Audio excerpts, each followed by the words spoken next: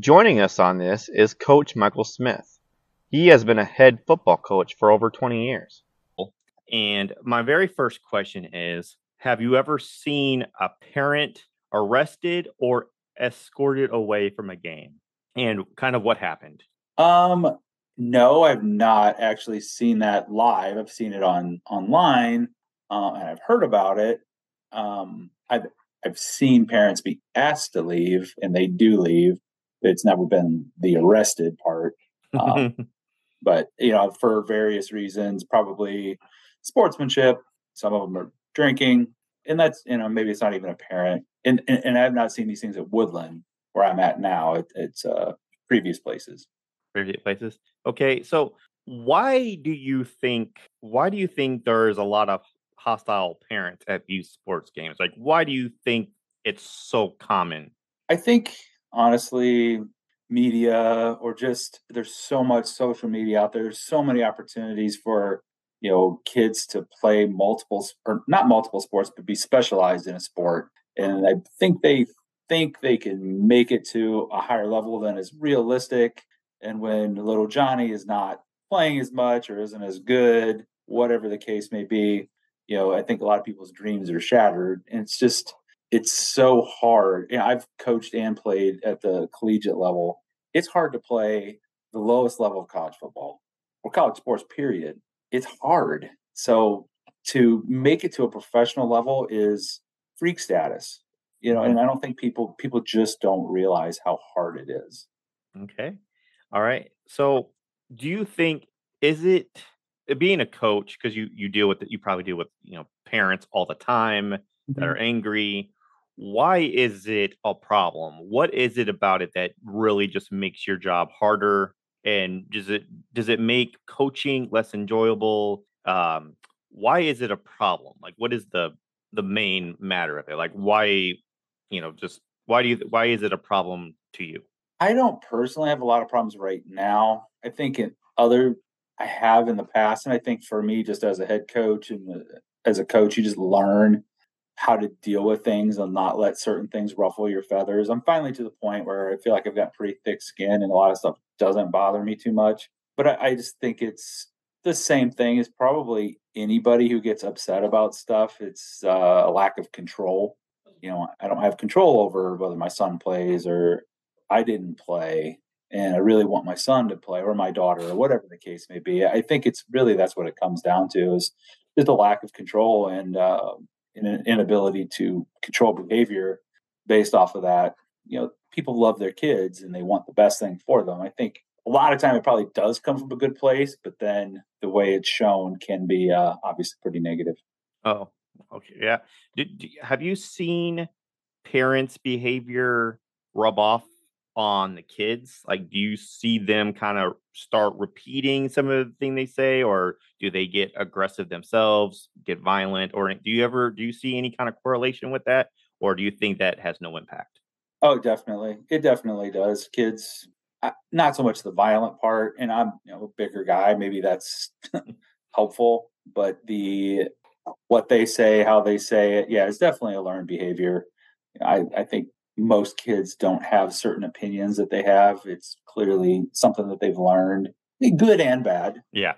There's kids that are just well behaved and they're awesome, and there's obviously the opposite. And I think just as a coach or as a teacher, your job is to figure out what makes these kids click and how can we get through to them. Okay. All right. Do you think it's just sports where we are seeing this aggression, or do you think society as a whole has been getting more aggressive? Do you think that's just where we are? Does it just seem like that? Is that really the case? Or do you think sometimes the media kind of overplays it a little bit, makes it seem worse than what it really is? It probably is overplayed. It's not something I see that much, although I things are maybe a little bit more aggressive. And I think again, it's social media. It's just the ability to have you have access to everybody 24/7. And you can say things behind a phone or a screen that you wouldn't say to somebody's face. So, and then a lot of people sit and they internalize that. And I think that that is probably one of the biggest problems, just the mental health aspect of it, and the lack of attention paid to mental health in our country is probably the biggest pandemic we have, to be quite honest. Yeah. Okay. So where do you, as a coach, where do you draw the line between a parent trying to be supportive of their kid and a parent that's just being outright disruptive? Where do you draw the line? Well, I tell the parents in our parent meeting, like, don't call me to complain about playing time. Don't call me to tell me what plays I'm calling or what. Don't talk to me about those things. I tried to be kind of nice on the front end, and it backfired on me. I've just told them, and I say it nicely. You Hmm. know, this isn't a conversation we're going to have. In 5 years, if your kid's not playing and you just want to come up and shoot the breeze about football, that's different. But I'm not going to talk about other players. I'm not going to do those things. I think that if you set a firm guideline, that's the key, and a time frame. If I always tell the kids, talk to your position coach first. Why am I not playing? Then me, and then if it gets to the point where we absolutely have to involve, an athletic director and a parent, it's just being pushed. We'll do those things. But my parents always made me talk to the coach, ask questions, take some ownership. That's a big thing we talk about in our program. So that's what I have the kids do. And generally speaking, they understand why they are or are not playing.